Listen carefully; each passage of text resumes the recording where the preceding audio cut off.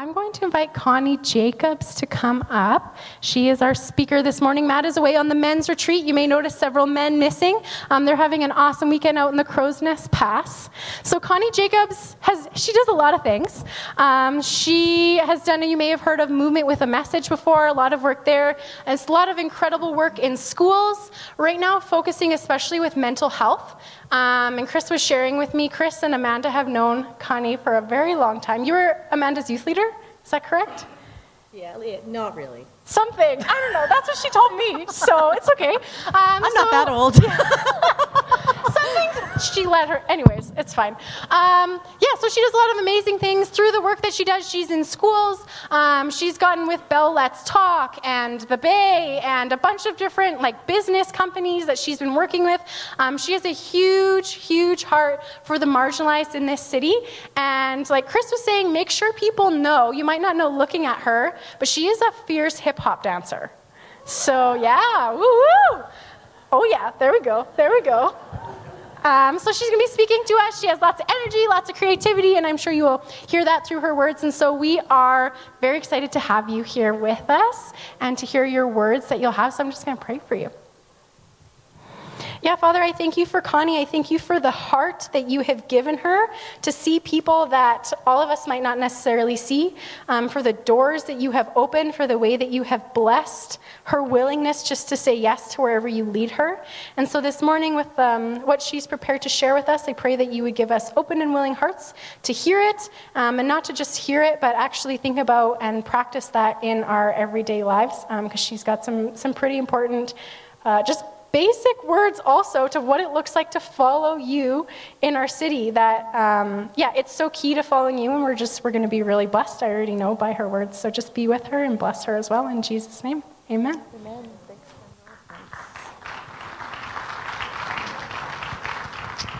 Thanks so much for having me. I'm a Pentecostal in a Mennonite church. So all I'm doing is praying, Jesus, help me not say something stupid. That's my only prayer this morning. Could I get these two lights dimmed just a little bit? Because seeing you is important. I love people. There you are. I knew you were good looking. I knew you. Wow. I thought you all had gray hair, but you don't. It is honestly a pleasure to be here. There's so many amazing people in this church who I love so deeply. And so I'm here to serve you this morning. With the Word of God. I want to take you to a very familiar Bible story, passage of Scripture. In John 11, he talks about the story of Lazarus. And Jesus and his disciples are far away from where Lazarus has just died. And Jesus gets word, I don't know, through snail mail, camel mail, some kind of weird mail system, telegraphic, you tell him, that tells her, that passes it on to the next. I don't know how he heard, but he heard that Lazarus has died.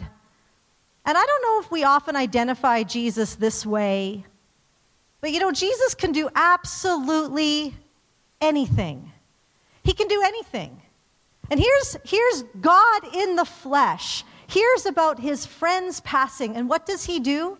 He doesn't go, don't you worry, I'm on my way. The miracle's coming. Move out of the way, people. I'm coming through. I'm about to perform a miracle. No, he doesn't. Jesus weeps. In fact, if you've never memorized a scripture in your life, start with John 11. Jesus wept. He takes a minute and he weeps. Why would he do that? Why would Jesus take a moment to weep when he knew very well that he was going to do something miraculous? Because Jesus, when he came to the earth, he valued having a human experience. Because the kingdom of God, the kingdom of heaven, is not one that's just authoritarian. It's personal, it's family, it's relationship. And Jesus modeled for us time and time again throughout Scripture and throughout his time on earth that valuing people, walking with people, identifying with people meant a lot to him. He took a moment and he wept for his friend because having a human experience was something that our Lord valued. And he wants us to value it as well. I work in a lot of what I do is mental health related, and I find it interesting. I find it interesting that right now, all the scientific studies, the sociological studies, the things that are coming up is this idea of connection healing us. That was a God idea first.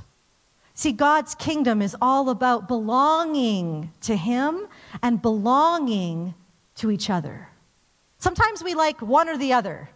Just me and Jesus. I got some news for you. It's not you and Jesus, VIP in heaven. You don't get special seating. We all are going to be there together. So the people that are around you right now, look around, because those are the people who are going to be right there with you. Like my friend who's new at church today. My friend Char's friend. Welcome. So glad to see you.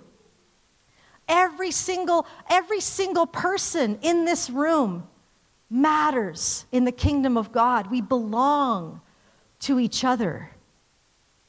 And that's great news, and it's also really bad news. Because people are so interesting, aren't they? So that person that you may have not liked so much, I mean, I'm sorry, but you're kind of stuck with them for a long time, to infinity and beyond. Jesus, he hears the story of Lazarus dying, and he says to his disciples, we have to go. We have to go see. We have to go be with Martha and Mary. And his disciples, they thought he was crazy. See, the last time Jesus was with Mary, Martha, and Lazarus, he was almost killed. And they're like, you're crazy. Don't go back there. You were almost murdered. You can't go there. But see, Jesus will always go past the places that we think are scary. Jesus will always go past the situations that we would never face, that we would never go into that place. We would never go there because it's too risky. Jesus says, that's exactly where I want to go. I want to go to the places of risk. I want to go where the people are the hardest. I want to go where there's the most need. I want to go where there's danger because he knew that God goes before him. And one thing I feel called to do in my faith walk is continuously listen to Holy Spirit. Listen and abide in the vine who is always sprouting. Jesus the vine. In John 15, he's always sprouting. It doesn't say that Jesus is this weak little vine. No, he is moving. He is going places in our culture, in our society that we think, oh, that's just a lost cause. No, Jesus is right there. Holy Spirit is already there, and he's moving, and he's shifting things, and he's calling the courageous, and he's saying, will you go to the places that you think are the most lost? I work with a lot of LGBTQ because I'm an artist. And guess who else are artists? A lot of LGBTQ. I remember once one of the artists that I work with, she wanted to go out for coffee, and she sat me down and she said, Connie, I just want you to know that I'm bisexual. I'm like, yeah, I know. That wasn't anything new for me. But then she said, actually, I also want to tell you that I'm polyamorous. Poly who? I'm pretty sheltered. Like, I grew up in Calgary, like just very, suburbia, church, the Harrymans. I went to church with the Harrymans, went to church with Amanda. I may have been her youth leader, but I'm really only a couple of years older. And honestly, like I was sheltered, and I had no idea what polyamory was. It's many lovers. So she's married, but she's open to many lovers. And I don't know about you, but when people tell you things that are going on in their lives, I was trying really hard to figure out what my face should look like. I mean, I didn't want to look like, and I certainly didn't want to look like, and I did not want to go, oh, that's nice. I didn't know what to say. Neutral face, neutral face, neutral face. What do you say to that? And I'm like, oh, God. Like, I don't, and she's like, what do you think God thinks of my lifestyle? Oh, how do you answer that? How do you answer that? And Holy Spirit, I'll tell you, he's always there. He's always there. I'll tell you what I wanted to do. I wanted to slap the truth all over her. Psh, psh, psh, psh. What you're doing is wrong. This is so bad for you. This is not God's plan for you. I just spit. Oh my gosh. There's so much more for you. Oh, that's what I wanted to do. And I feel like Christians, sometimes we feel the responsibility to speak the truth. And yes, we do. But it also says to speak the truth in love. But there's also Holy Spirit who's there to give us wisdom. Because we don't know where people are at in their particular life journey. And so what we need to do in those moments is we need to lean into the vine. We need to abide in the vine. We need to have that intimacy with Holy Spirit and with Jesus. And I'll tell you what, intimacy with the Father does not happen just on a Sunday morning. Intimacy with the Father is a lifestyle. And I really feel that if we as the body of Christ, we're really just allowing that relationship between us and our Father in heaven to flourish, we would not see the world in the state it's in right now. Because we are called to be culture makers, co-creators with the Father, to create as it is in heaven, now it is on earth. And I don't know about you, but I'm tired of putting up with what I see. I'm tired of watching my polyamorous friend in chains and shackles. And so what I said to her, through the Holy Spirit's help, is I said, I think what you need is an experience with the love of God. And then we'll talk. Well, 3 years later, I baptized her. She came to the Lord. And she wouldn't have if I would have slapped the truth all over her. Because I've done that before. I was a pastor in Vancouver for quite a few years, and I used to have these Bible interns come with me, and we would travel all over BC. And I remember this one particular fellow decided to come out that summer. I mean, he's in Vancouver. He's like, this is the perfect place. And so he walked into my office, and Holy Spirit spoke to me. And I said, there's something you need to tell me. He said, yeah, I've been trying to figure out how to tell you, but I'm gay. I'm like, but you go to Bible college. And he's like, yeah, I know, but I'm gay. And we're in the middle of summer. He's a youth intern. He's on staff with us. And because I was only maybe 26 years old, I'm fresh out of college. I only know what I've been told. I'm trying to live the life that God has for me. I don't know any better. This is what I say to him. I threw Romans 1 right at him, and I said, if you walk out my door and you decide to stay gay, then you can just keep walking. Or you can repent, and you can stay with us for the rest of the summer. Well, guess what he did? He walked out the door, and I don't know where he is. And I thought, God, I thought I did the right thing. God, I thought I did the right thing. I was just trying to follow you, but why does this feel so yucky right now? Why do I feel like the truth didn't set someone free today? The truth always sets us free. It always sets us free. The truth always sets us free, but the difference is that are we abiding in the vine? Are we leaning into God's heart? Because sometimes the truth is he loves that person more than trying to fix their behavior at the moment. A few years ago, 4 years ago, my oldest son was suicidal. My son. My husband and I, we're normal people. I used to work in the streets of East Vancouver, and I would work with these youth at risk, and I would always just be like, well, their parents must not be home, or their parents must not be invested, or it's because of their upbringing, or it's because of poverty, it's because of this. And here's now my son struggling with mental health issues. At 6 years old, my son was diagnosed with anxiety, depression, oppositional defiance disorder, and ADHD. My son. Someone who follows Jesus. Someone who loves the Lord with all my heart. Someone who works in resilience. Someone in ministry. How could this happen to me? I mean, the only weird thing about me is that I break dance. It's that hip hop, I tell you. It's that hip hop. And I remember, depression for my son did not show up as sadness. That would have been easier. Depression for my son showed up as anger and aggression and lashing out and wrecking our home and threatening us and himself with knives. I had to hide the knives in my house. It was scary. It was a crisis.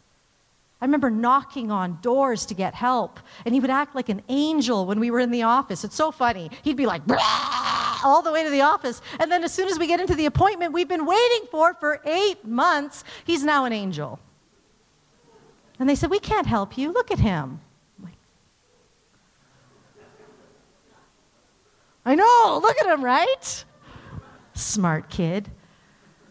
Oh my goodness, it was awful. And so at 8 years old, when he threatened his life, we took him to the Alberta Children's Hospital. That's what I was told to do.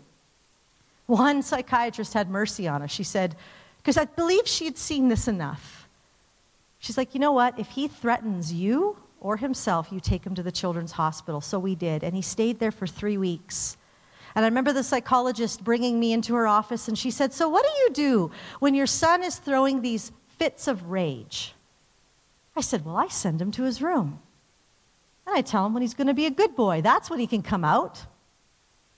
And I was waiting for him, like, the gold star from the psychologist. Like, great job, Mama. That's exactly what you should do. But no, she surprised me. She said something that has changed everything for our home.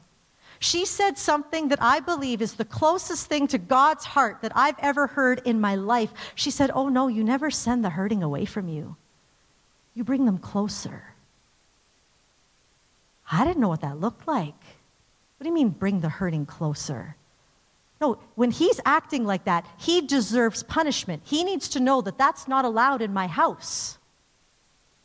Same way as the outside world. Oh, no. They deserve punishment. They need to repent, and then they can belong.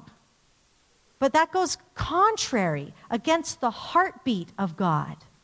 The heartbeat of God will chase after you until you are found. The heartbeat of God will remove every obstacle just to find you in the corner where you are trying to hide from his presence. The heart of God will go to the furthest lengths and go to the deepest ocean. He will search and find you, because see, we think we seek him, but no, he seeks us, and he searches for us, and he pursues us with a relentless passion, and he says, I will never let you go.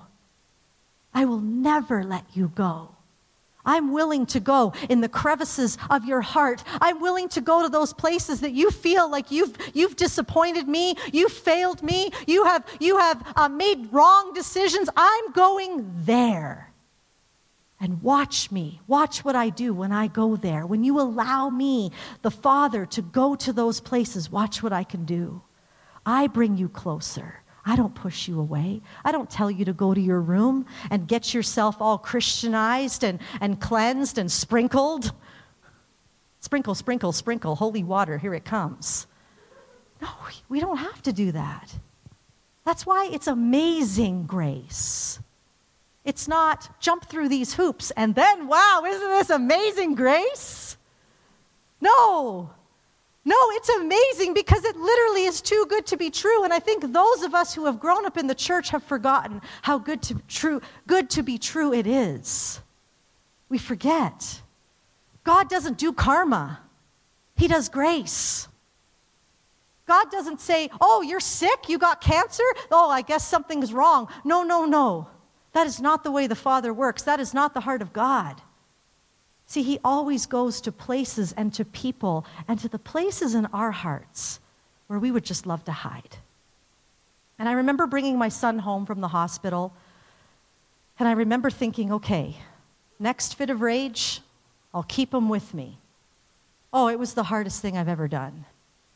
Because while he's throwing a fit of rage, sending him to his room was great. I didn't have to see it. Isn't that nice when you don't have to see brokenness? You don't have to hear it. You don't have to listen to it. You don't have to feel it, because it feels awful. And so when people walk in our buildings and they're so broken, a lady just had an affair last night. She's like, I don't know where else to go. I feel awful. I'm literally shaking because I just don't know what to do. I didn't ever expect I would be there. Do you know how many Christian couples end up in adultery, it would surprise you. And it's because we don't talk about it. Because we've lost who we are as people. People don't end up where they are because they're bad people. And Jesus certainly did not come to make bad people good. No, he said, I'm going to the place where you're the most broken. I'm going to see what's underneath that behavior, and I'm going to resurrect it. That's what I'm going to do. But see, we're so afraid. We're so afraid to let him see what decisions we've made, what we've done, because it's too scary. And certainly, what would anybody think, including ourselves? If we were doing so great, if we were doing so great as a nation, if we were doing so great as a church, can I ask you this question? Why are 55% of our young people's hospital visits for mental health? 55%. That's more than broken legs. And when young people visit a hospital for mental health, it means they've threatened their life. If we're doing so great, why is 1 out of every 5 of you struggling with anxiety or depression? And if we're doing so great, why is the divorce rate rising? See, these cultural things are basically a mirror saying, hey, have a look. And I'll tell you what, when my son was completely emotionally dysregulated beside me, throwing fits of rage, I'll tell you what, things came up for me. Things like, I hate anger. Oh, I don't like brokenness. Somebody just fix this kid. Throw some meds at him, for heaven's sakes, and get him fixed so we can move on with our life. But no. You see, God was about to do a mighty work, not in my son, but in me. You want to know why our young people are suffering? It's because the adults have left the building. We've left the building. We now have schools that have, Pink Shirt Day. Do you know how many Pink Shirt Day assemblies I've spoken at in the last 15 years? If a pink shirt was going to solve bullying, it would have years ago. If a mental health assembly was going to solve those issues, it would have days ago, years ago. These things aren't working. I recently had a grade 8 come up to me after one of our mental health assemblies, and she said, you know what, you speakers, you're all the same. You say the same thing over and over. We're not listening. And I thought, wow, she wasn't being sassy. She was being honest. The cry of this generation is stop talking at us and walk with us. Stop telling us what to do and start modeling. Stop praying over. I used to pray demons out of my child. Oh, bless the Lord. Stop doing that and put your arm around me and tell me I'm going to be okay. See, we don't know what to do with brokenness, but Jesus does. And in those moments when my son was losing it, I had a choice. I could either go into my crazy fix-it mode. It's called motherhood. If you guys are wondering where your mothers get it from, it just comes natural to us. It's just there. It's our gift to you.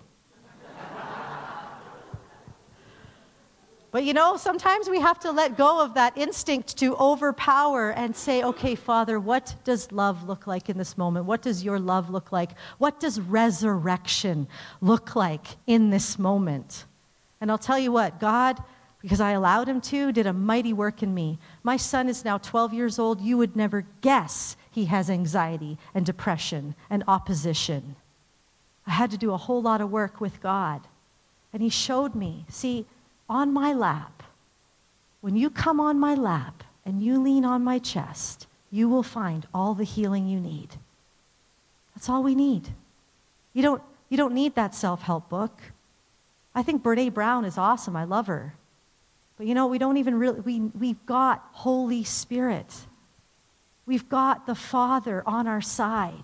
And I'll tell you what, there's never been a world more hungry. There's never been a world that's dying for us to say with Jesus, yes, I'll go to the places that make me feel squirmy. And you'll know because God will put it on your heart. God will say, why don't you go down to Pride today and pray for somebody? Just walk with Holy Spirit eyes. And at first, I don't know about that. If it makes you squirm, lean in and see what the Father says. See what the Father says he's always willing to risk. So Jesus shows up, and there's Mary and Martha comes right up to Jesus and says, "Where were you? If you were here, my brother would not have died." You know, there's a lot of people out there that are really angry at God. Some of you are sitting in this room today. Really angry at God. Like, okay, if God's real, if God's really real, then why did this happen? Or why is this the way it is? Why is our world the way it is? There's a lot of questions out there. And notice what Jesus does. He doesn't say, "Don't worry, I'm the answer. I'm here." Da-da-da, da-da-da. Here comes Jesus. No. What does he do?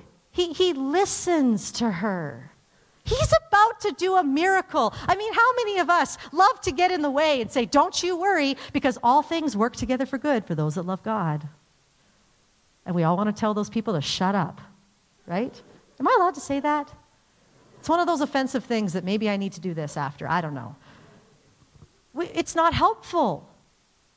Jesus never imposed beliefs on people.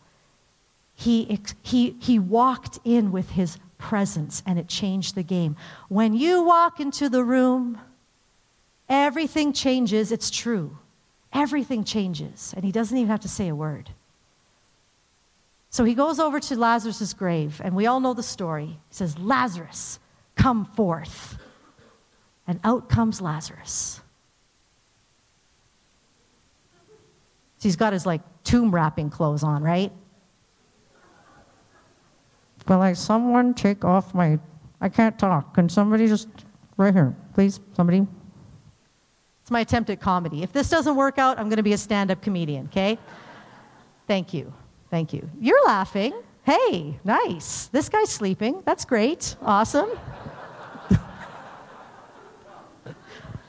Out comes Lazarus. It's a miracle. He's been dead for not 1, not 2, not 3, but 4 days. He's been dead for 4 days. It's a miracle. If that happened today, we would clear the room because it would stink. But it'd be amazing. So out comes Lazarus. But see, Jesus is the one that resurrects people. We forget that. And every time we try to control someone or get them to make a decision so we can check it off on our stuff that we send into, we had 3 salvations today. Yay, us. Check, check, check. You see, we don't save anybody. We don't do that. That's fully God. That's him. That's Holy Spirit's job.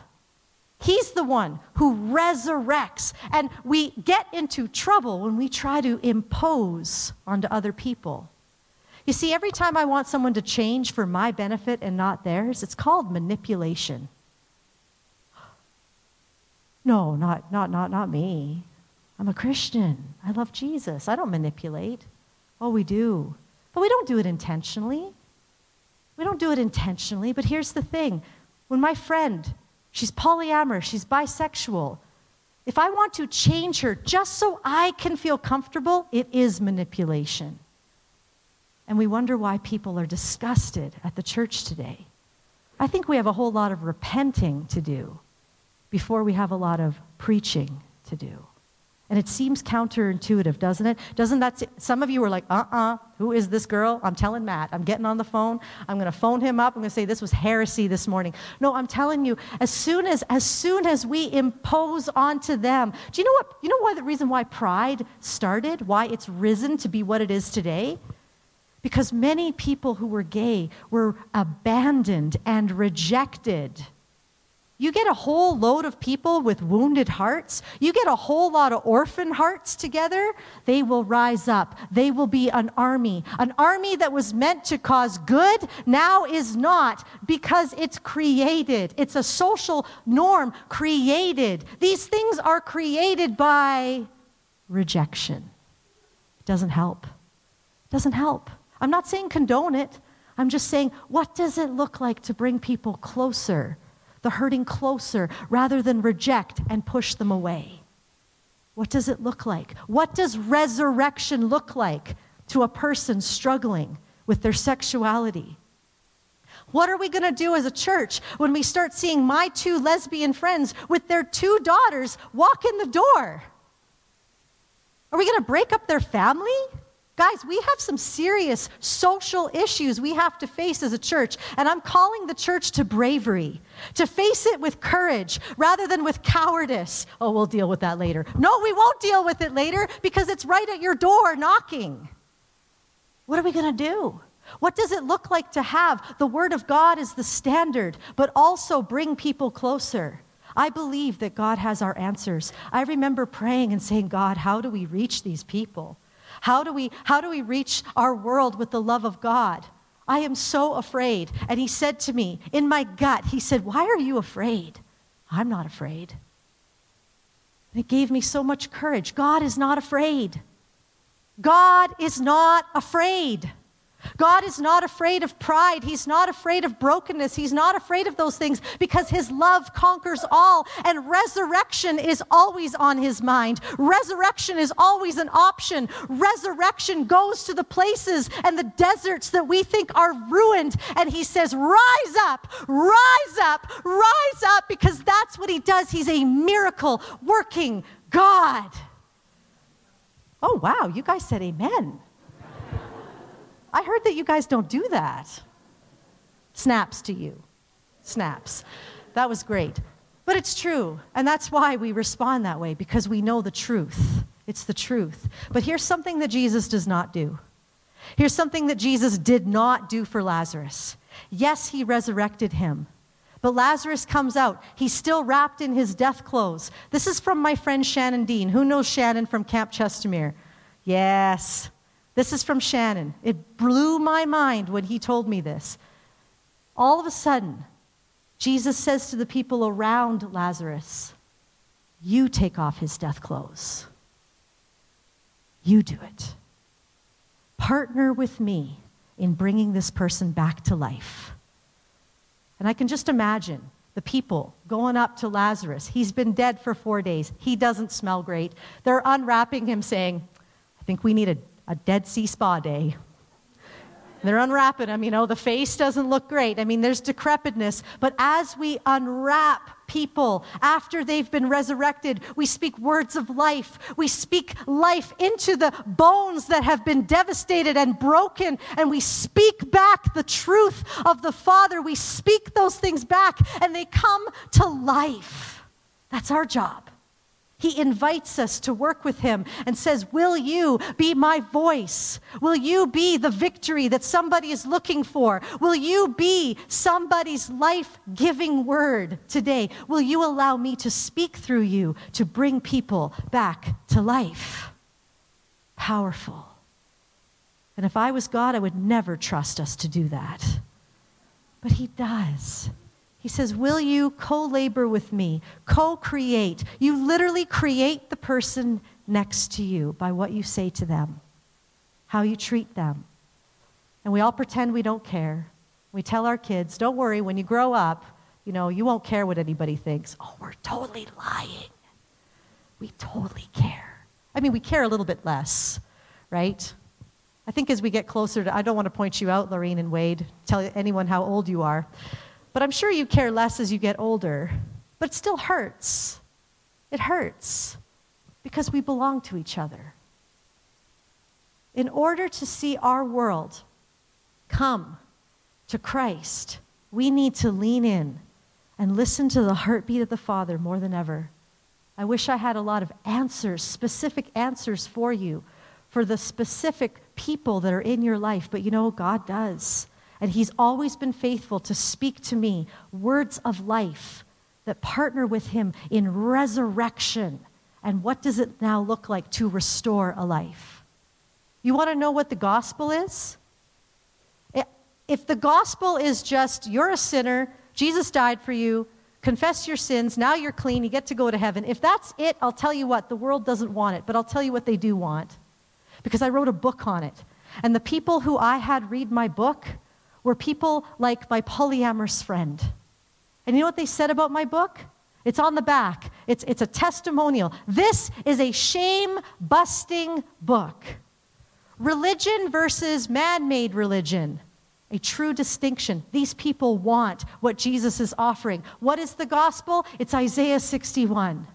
He binds up the brokenhearted. He sets the captives free. He releases prisoners who we think deserve punishment, and they think they deserve punishment. He releases them. He rebuilds what has been ruined in your life for generations, generational things, genetical things that have been passed down from generation to generation. He says no more. He rebuilds those things, and he gives you a crown of beauty instead of ashes. Now that's something people want. That's something that I want. That's something that we need. May we see people the way God sees them. But I think first, we may need an encounter with the love of God, and then we'll talk. I'd love to call the worship team back up. Father, thank you so much for this opportunity to be here this morning, and for these lovely people who serve and love you with all their hearts. And I ask, Father, that you would give us your eyes and give us the honor of knowing your heart. Forgive us, Father, for the times that we've seen with eyes of our own wounds and our own judgment. We don't do it because we hate. We do it because we're scared. We do it for many reasons, Father. We just want to serve you. We're just doing our best. And so this morning I ask that you would release a love that you have into our hearts in a way that means something, that's real. I pray that for every heart, I pray for the hearts that have felt scared to really show you that those deep places inside, those places inside that we are so ashamed of and that we haven't reconciled. I speak to those of you this morning and I ask for bravery in your hearts, because the Father is more loving than you think, more forgiving than you think, more merciful than you think. And where has running got you? I pray, Father, for hope to be restored in the hearts of those in here who have felt devastated, who've been waiting for answers, only to say, like Martha, where are you? I pray for courage and hope to rise up in hearts. I speak to the young generation in the room. I speak to the warriors. I pray that you would know your God more than we've ever known him. I pray that you would be the generation to lead us in what revival could look like, in what a reformation could look like for the kingdom of God in our world. I pray that the adults in the room would have hearts to listen to you. I feel like the enemy has tried to take you out. Why do you think your generation is dealing with more mental illness than ever? You're dangerous. You're a threat. And we as the adults, we want to stand with you this morning. We want to put our arms around you. We want to bring you closer. We don't want to call you lazy. I feel like there's youth in the room that we have spoken as adults, as teachers, as parents. We've spoken words that have not been encouraging, and it's given you nothing to rise up to. And this morning, I want to speak something different to you. I want to speak over this man's life. Leader. You're not lazy. You're a leader. I want to speak over your life that you're an innovator. We need you in the kingdom. You're a good guy. You're a good guy. Yes, you. Like, yeah, yes, you are. I speak over you that you're not forgotten. The Father sees you. He's never left you. Even in times when you thought that he is not there, he is there. He's very close to you. He sees you, girls. He sees you. He knows you. He knows your heart. He knows what you pray about when no one's looking. He says, delight yourself in me. I'll give you the desires of your heart. But we're often afraid to do that. What are you going to do with my heart, Lord? Trust me, he says. This is what our youth need. They need us to lead the way in what it looks like to love God with all of our heart, soul, mind, and strength. We can't give what we don't have. And if all we have is rules and regulation and rote and religion, that's what we pass to them. And I'd say so far it's not working. Let's give them something better. Let's give them something more real and in line with the kingdom of God. Because that's what they're starving for. That's what you're starving for. I have a few books in the back if anyone is interested. Every book that I sell goes directly towards the mental health initiatives that I do in schools. I've got some signs. I'd love to chat with you. I've also got a book coming out in the fall because I'll tell you what, I'm taking on this mental health stuff. I'm taking it on. I've decided that I don't care who I might think I am, because if I really can be honest, I don't think I'm anything great. And I get scared. My knees shake at the thought of taking on a mental health mountain. But every day I just wake up and I'll be brave because you're brave. And so I'm writing a book called Bring Them Closer, which is for our world. And if you'd like to pre-order that book, you get it for free in the fall. But it also helps me produce the book, if you would like. I just want to offer it because it's something that I feel God calling me to do. But my question back to you is, what is God stirring in your heart right now regarding the people in your world, regarding what you see? Let our eyes be open. Let our eyes be open. Let our hearts be soft. And let our ears hear what the word of the Lord is saying to us today.